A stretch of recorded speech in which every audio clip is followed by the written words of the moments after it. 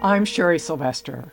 Since October 7th, we have watched the bigotry of anti-Semitism overwhelm college campuses and larger communities across America. In Austin, we have seen large pro-Palestinian demonstrations organized by the University of Texas, a public taxpayer-supported academic institution, complete with horseback riders carrying Palestinian flags, right here on Congress Avenue. After the attack, our policy experts presented a live stream primer where we discussed the link between support for Hamas and the woke agenda in America. Rabbi Dan Ain joined us for that discussion and provided important perspective on the history of this battle and how it is playing out in other parts of the country.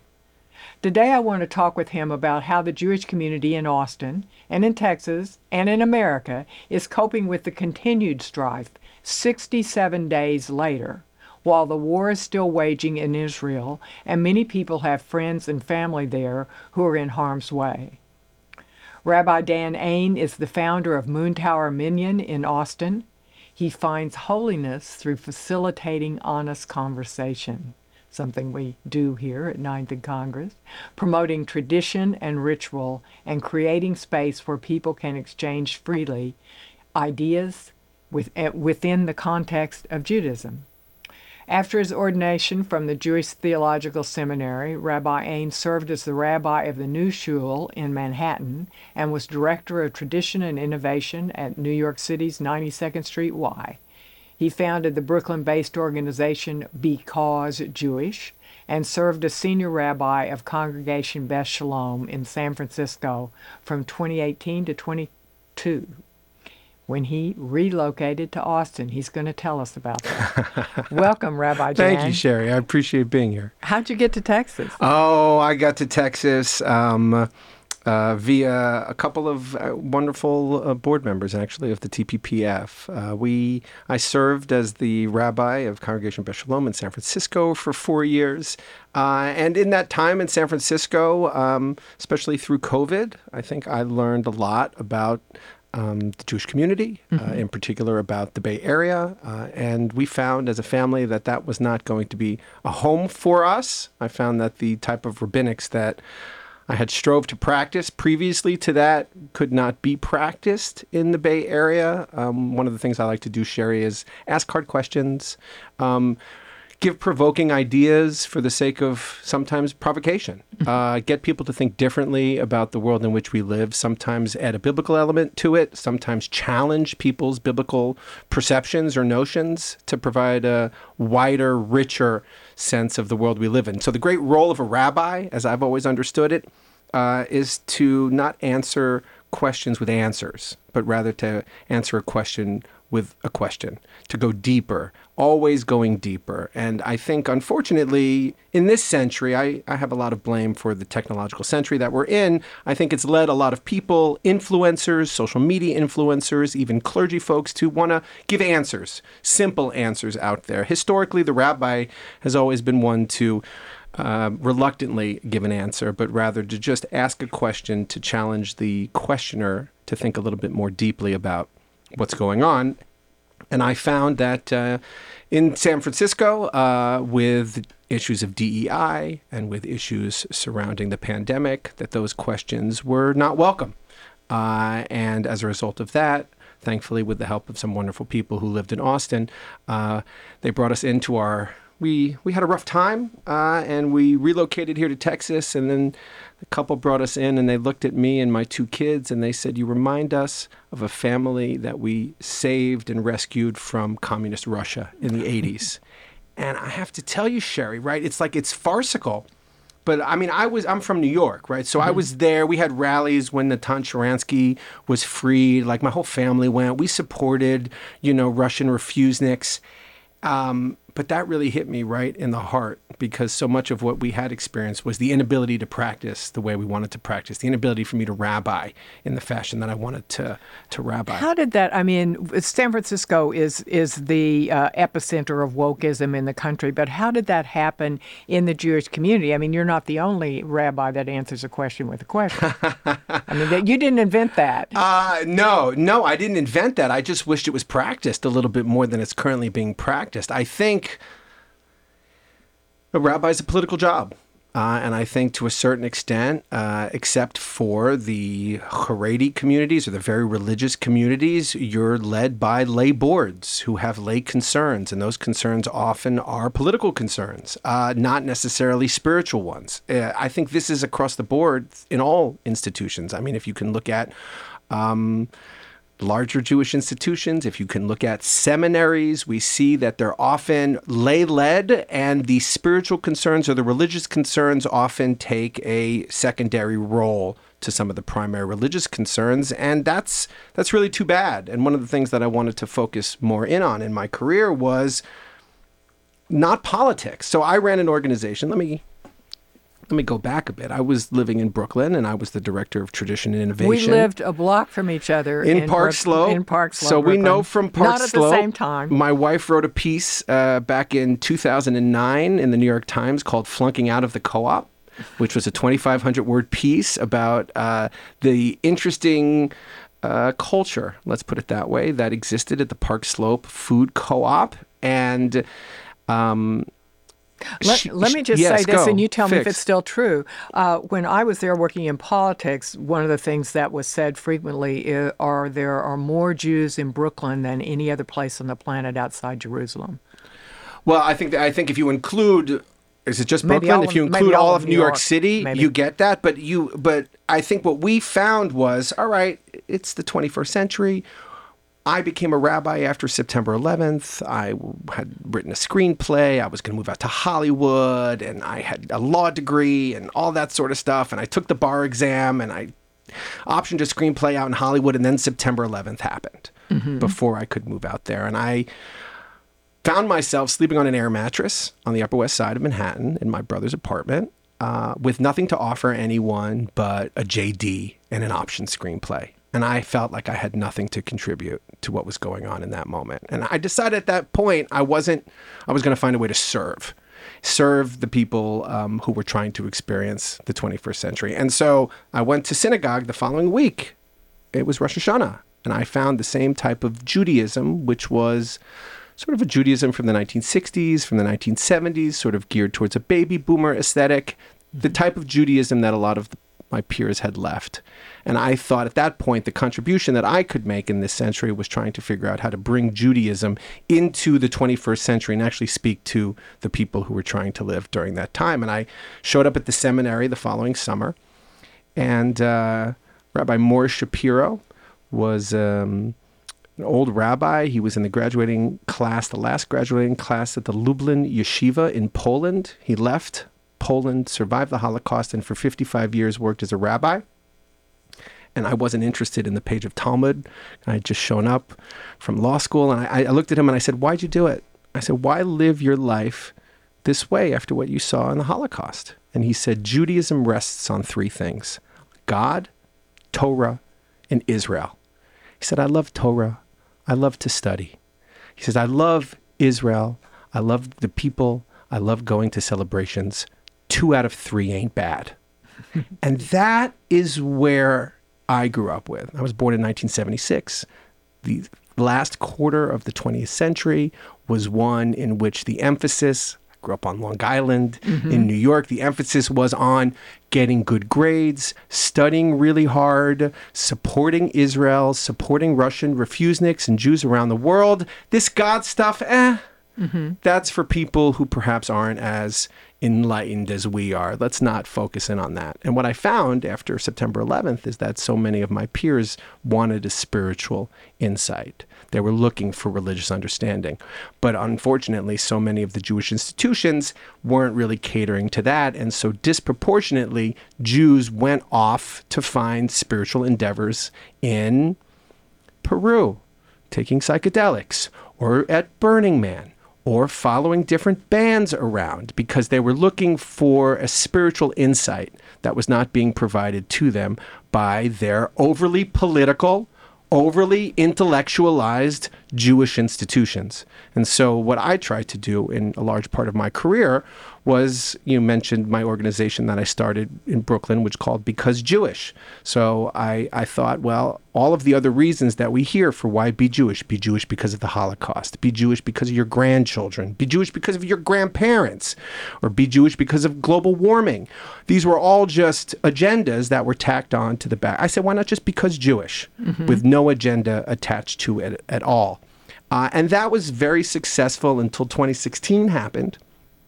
And then after Trump was elected president of the United States, I found that there was a large emphasis to maybe make the organization more political, to show up and to fight Trump. In reaction to that. And all of the juice amongst the, I mean, I'm not Orthodox, right? All of the juice amongst the non-Orthodox folks was to fight Trump's presidency, and I still just wanted to do Because Jewish. I didn't want it to become a political organization. And as a result of that, we had a difficult time trying to maintain that niche as the world everything was downstream from politics. Absolutely everything. Religion, prayer, it all came from a political point of view. Well, I'm going to talk about how the community has changed now, but just let me ask you one quick question about Trump. So part of the division there was Trump had all the Zionists. Zionist has a lot of roots in Texas, and he had all that support. So how did that manifest itself in the community? So it manifested itself where you had. Well, that's a hard question. It's a hard question just because of the nature of who Trump was, because you saw so many of the people who had previously... Also a New Yorker, so also grown up around the Jewish Trump community. is sui generis, right? There's something about Trump that is hard to quantify and hard to put into words, and triggered people in such a fashion that it didn't matter if he had a good position on Israel. It didn't matter if he moved the embassy to Jerusalem. Everything was going to be, it's like if he said the sky was blue, people So the would Abraham argue. Accords didn't make a difference. It didn't make a dent at all in terms of what I'm seeing from, I guess, liberal Zionist Jews who just would find some reason to undercut the Abraham Accords. But what about now? So Yeah, well, you've now talked it's about a this different community world, yes. since October 7. How have the factions developed or realigned? We haven't figured it out yet, Sherry. It is still in movement. And I think the tectonic plates are beginning to shift. And we have a few sides. We have the people who say, I'm not surprised. I told you so. I said this was going to happen. Those people are not super helpful at the moment, even though they were right. And I don't know, maybe I fell into that category in my best, but maybe not. And then you have other people who are still sort of, anti-Zionist. You have people who are using Jewish ritual objects and protesting on behalf of a ceasefire, with Palestinian causes, using taluses and Chanukias and other ritual objects for the sake of attacking Israel. And then you have most of the Jews who are experiencing a type of cognitive dissonance that they've yet to really settle in from. I think I mentioned this story to you the other day. A friend of mine called me from New York, and she said she was terrified. She's never experienced the type of anti-Semitism. She feels it in her kids' schools. And she says, how are you in Texas? And I said, all things considered, not bad. And she says, well, no abortion in Texas. I said, yeah, no jihad either. And so that's sort of the balance that people are trying to figure out. And I think we've talked a lot about it just as a culture, but I think that the testimony of those three university presidents in front of Congresswoman Stefanik is a breaking point in terms of Jewish understanding of where they are. The joke I was making was, when you were a kid on Long Island, where was the temple? You didn't want to go to temple, right? That wasn't like the ultimate place to go to, right? To become a rabbi wasn't the dream of a lot of Jewish parents back then. But what was the dream was to go to Harvard. Okay, that was clear as day. To go to MIT, to get into Penn. That was the cathedral to get into, because that's where the real value was to be found. And that's shattered. A long history of anti-Semitism. It had a long history, but it was about... See, a lot of this has to do with assimilation. A lot of it has to do with acceptance.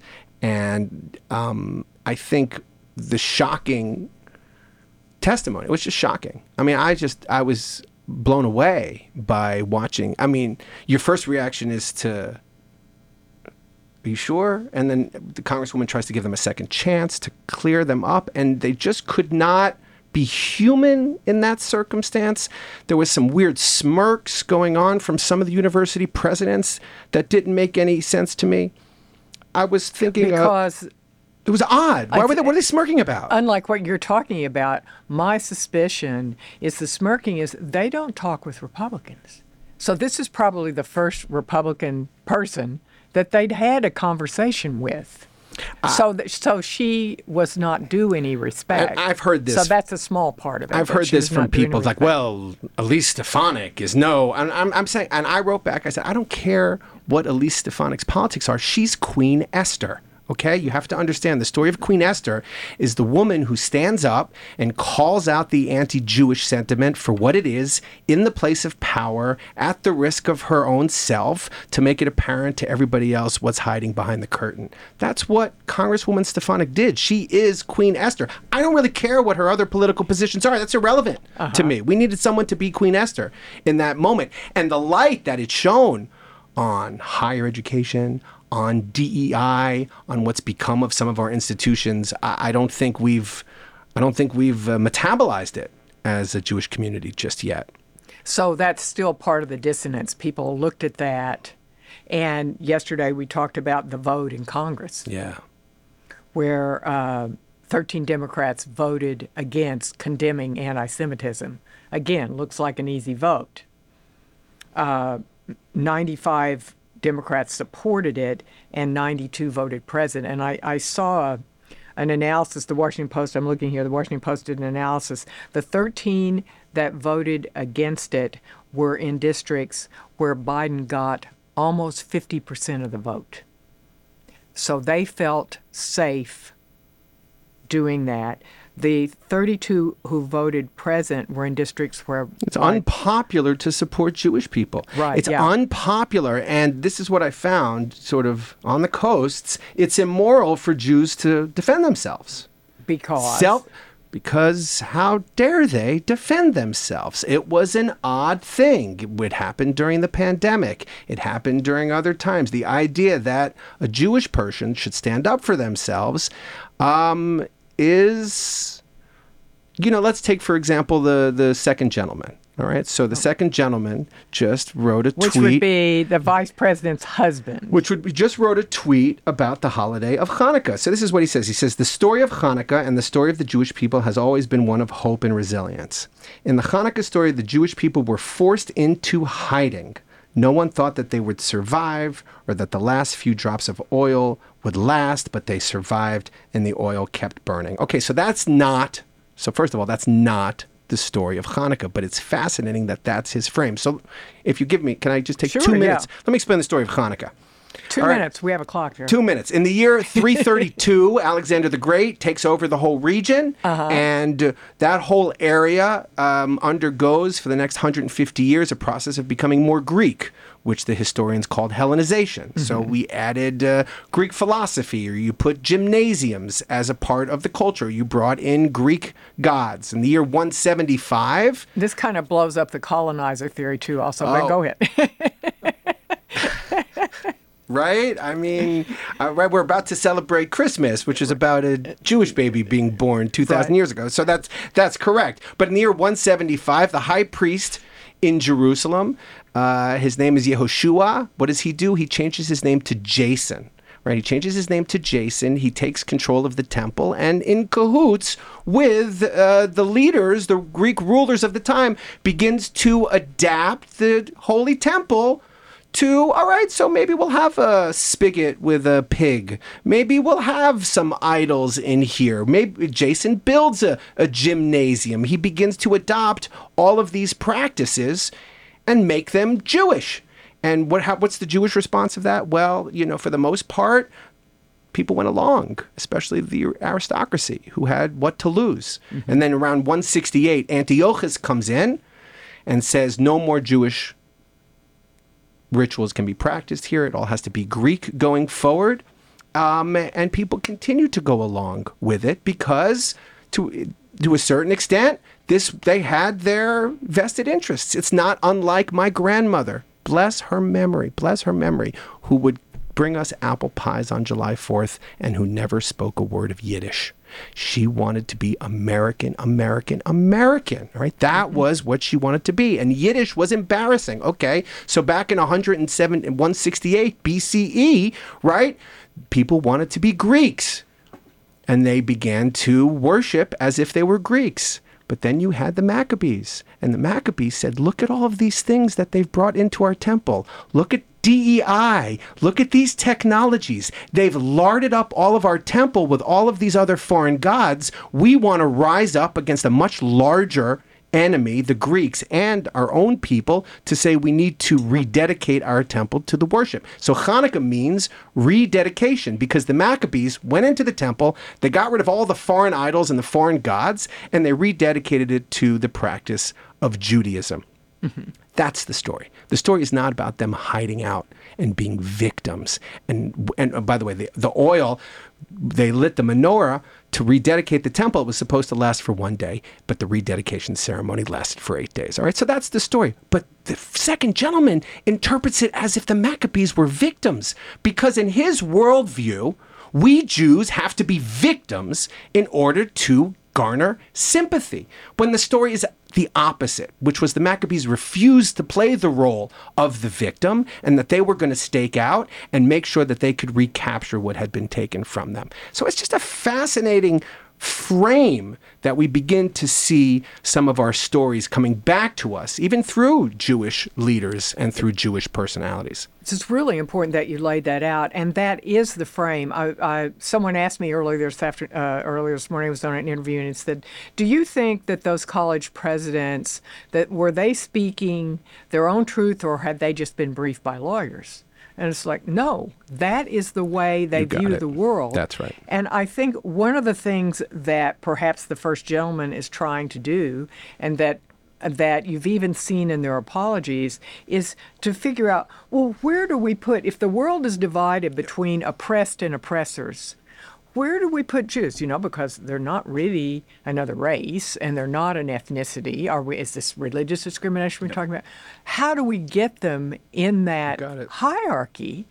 And I experienced exactly this in San Francisco. So the Jewish Community Relations Board of the Bay Area put together a plan. I think it was after the Pittsburgh shooting, and it was called Here I Am.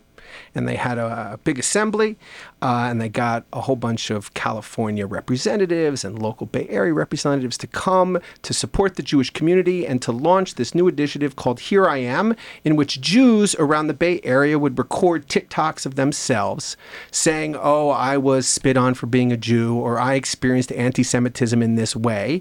And when we shared that, the thinking was all of these other oppressed minority groups would come to support us, and that we would then find safety or political power through linking arms with other similarly oppressed and discriminated people. And so the more we showed or shared our victim status, the more we could align with these other oppressed minorities. And I remember I was at this gathering and I turned to the man sitting next to me who grew up in the other side of the world as a Jew. And I said, where you come from, would they have handled sort of anti-Semitism in this way? And he said, no, we would have gotten guns and guarded our temples. And I said, right. And then he said to me, but this is better, no? And that question sticks with me, especially yesterday when I saw that in Oakland, they took an 11-foot menorah, they tore it down, and they threw it into the San Francisco Bay and scribbled a whole bunch of anti-Semitism right there where it was. So, no, maybe that approach is not better. And you put your finger right on it. And I wasn't an expert in the ethnic studies curriculum in California, but I did try to read through it to understand what the point was that we were trying to get across. And you're right. The Jewish people have never fit into any of those categories, either as are we a race, or the Jewish people a religion. It's hard to answer any of those definitively. Sometimes Jewish people are a race. Sometimes Jewish people are a people. Sometimes we are a religion. Those categories don't necessarily apply with Jews. And yet I saw in that political framework a need to find where the Jew fits in the current DEI structure. Where do we place the Jew? On the top? Is the Jew white? Is the Jew not white? What about an African-American Jewish person? Where does that person fit? None of the categories worked or made any sense, but there was a strong feeling of, we'll go along to get along. This is the way that we can find our role in this century. This is the way that we can be safe, by linking arms with other people who have been similarly discriminated against. And I think we've seen that that's not going to work, that approach is foolhardy. And when the stuff hits the fan, turns out that a lot of those other folks won't be by our side as we intended they might be. Well, and that's why I agree with you that the testimony of the presidents was so powerful, because the end game there says, no, we're not judging people by their identity group. People should be judged as individuals. This was the most troublesome part. As individuals. The most troublesome part of that whole, I think there are past injustices that should be redressed. Sure, absolutely. And I think, I grew up as a liberal Democrat on Long Island, and my parents took me to Dorchester to the JFK Library, and it was a cathedral, right? That is the environment that I grew up in. But I think we're finding now that the winds have shifted a little bit, and it's becoming a little bit more precarious. And I think we still want to believe that Harvard is Harvard. We still want to believe that MIT is MIT. We've sent our kids there. We've aspired to that. Just the other day, I have a daughter in 7th grade, and I was trying to talk her out of going to college. Yeah, because she gets great grades. She watches, shows, and she sees universities and in movies, and she wants that experience, and she wants to be a learner. And I'm like, well, if you have something in particular you want to learn, or a university that you can explore that. And I said, also the Ivy Leagues. And I realized I was telling her exactly the opposite of what my mother told me when I was 12. Like the exact opposite lessons. The old lessons were go to Harvard, get a Harvard degree. I mean, my grandmother, again, I hate to pick on my grandmother of blessed memory, but when I went to become a rabbi, the first thing she said, but you're a lawyer, right? There is something about that status and being accepted for the Jewish people, that seeing the corruption at Harvard really hits us hard and makes us second guess what exactly are our kids learning there. And I really liked your piece that you wrote. If I can quote your piece on the 3 university presidents, because I see a danger now of us trying to be censorious, right? Like to begin to censor things out. And I don't think that that's the answer either. I don't think that was the lesson of the 3 university presidents. I think the lesson was the double standard, which is we're going to go out of our way, right? If you're defending someone who has a different body, if you're saying something against someone with a different body shape, right? You can't say that on campus. But if they're a Jew, you can say it on campus, because there is some. I think we're learning that it is sort of okay to be anti-Semitic on a certain level, and that is below the surface in a way that perhaps. Because we've done okay in this country, that we haven't seen. And I think October 7th and the university presidents brought it back to us in a way that this generation has not fully metabolized just yet. It's an amazing thing if you glorify not doing well. I mean, we understand in talking about education, we certainly understand it here at the Texas Public Policy Foundation, that not everyone starts at the same place. That's why we've been fighting for 35 years for school choice, so that parents can send their kids to schools that will prepare them to get into university. You really can't try to correct that once you get to university and you bring some kid in and he can't do basic math. You've got to correct that below. And I think we are all on board for that. Anything that any child needs to succeed in the world, they get that. What we saw was there were certain children who were more privileged than other children. And this, this is a harsh story, but, we sent our children to a Jewish day school in San Francisco. And they, second to last day of school, said, great news, we're getting rid of all the boys in the girls' bathrooms going forward. And starting next year, all the kids, kindergarten through 8th grade, will be sharing bathrooms together. And I had a girl who was 10 at the time. And I said, how do you feel about that? And she said, I don't love it, but I want to be inclusive. And so for me, that's a beautiful thing for her to say. And it taught me that the key lesson was that sometimes girls have to give up their sense of privacy and comfort for the sake of the crowd. Right? That's kind of how I processed it. And so we went and we met with an official there, and we said, can't you just have a bathroom for the boys, a bathroom for the girls, and then like the cool bathroom that everybody uses for those kids who want a little more privacy or who are, different in some ways? And the response was no, because your children, because we were told that the 5 and 6-year-old non-binary children entering the school now were more likely to take their lives than my children were. And we know that's not true. Well, we know that's not true because in my own family history and the family history of my children, it's not true. Right. And when we pointed that out, we were told it's not about you.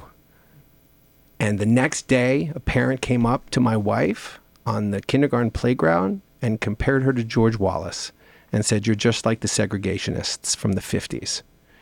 And it snowballed from there because we had wanted our daughter to have a little bit of privacy in her bathroom. And she was not, there was a calculus, I guess, she did not come from one of those statuses that would, on a superficial level, you could see every individual needs to be treated based upon their own individuality. Absolutely. And to impose the sins of the parents, sins of the grandparents, to impose other factors that disregard the human being sitting in front of you is an anathema to every instinct in my body. Martin Luther King Jr. marched with Abraham Joshua Heschel, the great rabbi, to talk about the dignity of the individual. Rabbi Heschel said that racism is an eye disease. It's an eye disease that causes you to discount the individual in front of you because of the color of their skin. And now we have Elon Musk is talking about mind viruses. It's a DEI mind virus that has us want to see someone based upon the superficial features that they have and a whole bunch of assumptions that go along with that. And that felt crushing as a parent, to see my 10-year-old daughter and my 7-year-old son grow up in a world in which, because of the color of their skin or because of their religious status, they weren't going to be cut the benefit of the doubt, and somehow they were going to be less equal than some other children. Yeah, it's the road to crazy town in glorifying the oppressed And by oppressed, it doesn't necessarily mean that you as an individual were oppressed. Maybe your great-great-grandfather was oppressed. If you glorify that, and then what seems to have happened is the DEI has fostered this suspicion against, as you say, people who do well. So that would be white people. At Texas A&M University, the DEI officer pronounced that they would no longer hire any Asian people there because Asians seem to be doing pretty well. So then they're off the list, completely discounting exactly what you're saying, which is, as thankfully Governor Greg Abbott says, in Texas we hire people solely based on their merit. It's astonishing to me how that became out of fashion in Jewish circles. And I would have this conversation to folks about some of these DEI rules. And people would say, well, when I moved here, or when my family moved here back in the 30s or in the 40s, or when they moved here, we were able to blend in. We were white. We didn't suffer that discrimination. And I benefited personally. People said to me, I benefited personally. And so if my kid has to suffer a little bit, it's just, excuse me? Like, the kid is going to pay for your guilt, for having privilege? And that is the frame that I heard time and time again, that we have to a certain extent, punish our children because we've been benefited or our parents have been benefited. Whether or not that's actually true, by the way. Whether or not it's based on often just superficial, irrespective of what the actual immutable characteristics, irrespective of the person who's actually in front of you. And that just became very hard for someone as a rabbi, right? Mm-hmm. And I believe in the unique value of every single individual. The Talmud teaches that to save a life, it's as if you've saved the entire universe, because inside of each individual life contains the capacity for a universe. I tell my kids, my son has this. He likes watching these philosophical problems, these trolley problems. You familiar with the trolley problem where the trolley's going towards 10 people, and if you can hit a switch, it can only go towards one person. Do you hit that switch or do you not hit that switch? And my beautiful 9-year-old son wants to know, which one's the right answer, Daddy? So I said, I don't know. I said, Jewish thinking is different, though. I said, because in Jewish thinking, each life has universal, infinite value. So what's infinity plus infinity? It's just infinity. So I can't make that numerical distinction between the 1 and the 10 because the 1 is worth everything. And so much of this framework, DEI framework, is based around some math, some algorithm, which tells me the value of a child without actually having met that child. And that, I think, is sinful, as Rabbi Abraham Joshua Heschel might say.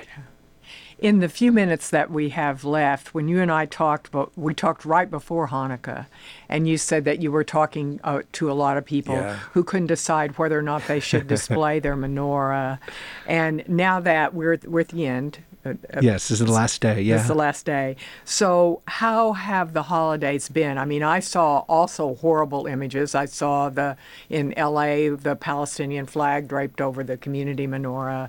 And I'm just wondering how the community here in Austin has worked out, what you see across the country.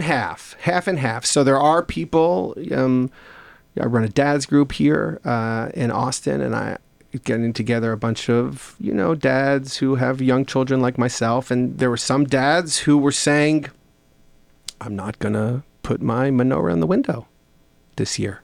I'm just not going to bring that upon myself. It reminded me of when my mother, I keep picking on my mother and my mother's mother a little bit, but when we would walk around the city in Manhattan, she would say, take off your kippah. You don't want to make yourself a target. And so there is that mentality creeping back in now, which is just keep your head down. Don't go out of your way to make yourself a target. And then I have somebody else, God bless him. He posted on social media a picture of his Chanukiah, his menorah in the window next to his AR-15. And so that was another Texas response, which is, we're Jewish, we're proud, too bad. And so you're getting both of those responses. I found Hanukkah to be very depressing this year. More people, I think, showed up to celebrate Hanukkah than I've experienced in a while, but there was not that same joy.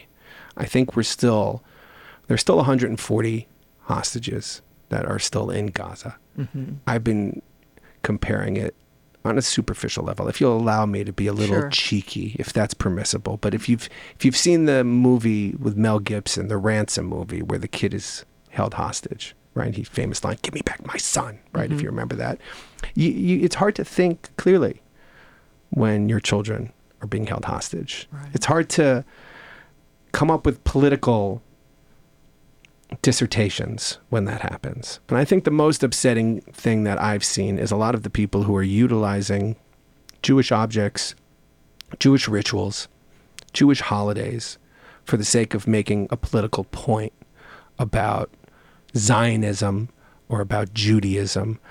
I think I'm happy to engage in a philosophical discussion about the role that a state plays in Jewish life. But at the moment, I'm more concerned with the Jews who are actually there and who are being held hostage. And the disregard for that in order to make some sort of theological or philosophical or political point is sinful. And that is what we've been seeing rampant. Everybody has jumped on, not everybody, and I'm being hyperbolic, and I apologize, and that is sort of there are a lot of people who have come out of the woodwork since October 7th and used it as an opportunity to make philosophical, theological, or political points while there are currently a civilization under fire and hostages being held. And that just tells me more about them than it does about anything else, right? You have the people saying, "Not in our name." Who made it about you? I don't understand. Not in your name. No one was thinking it was in your name. Okay? But they're the ones who are making it about them and their political or their philosophical or their theological axe to grind. And it's the same thing. They're ignoring the human being who is at the middle of all of it. Rabbi Dan, thank you for joining us today. It's been a fascinating, fascinating discussion. Thank you for having me. Good to have you here. You can subscribe to this podcast at Spotify or Apple or wherever you get your podcasts. You can follow me on X at Sylvester1630. If you'd like to receive my 9th in Congress newsletter, you can sign up at the TPPF website, www.texaspolicy.com/9th in Congress.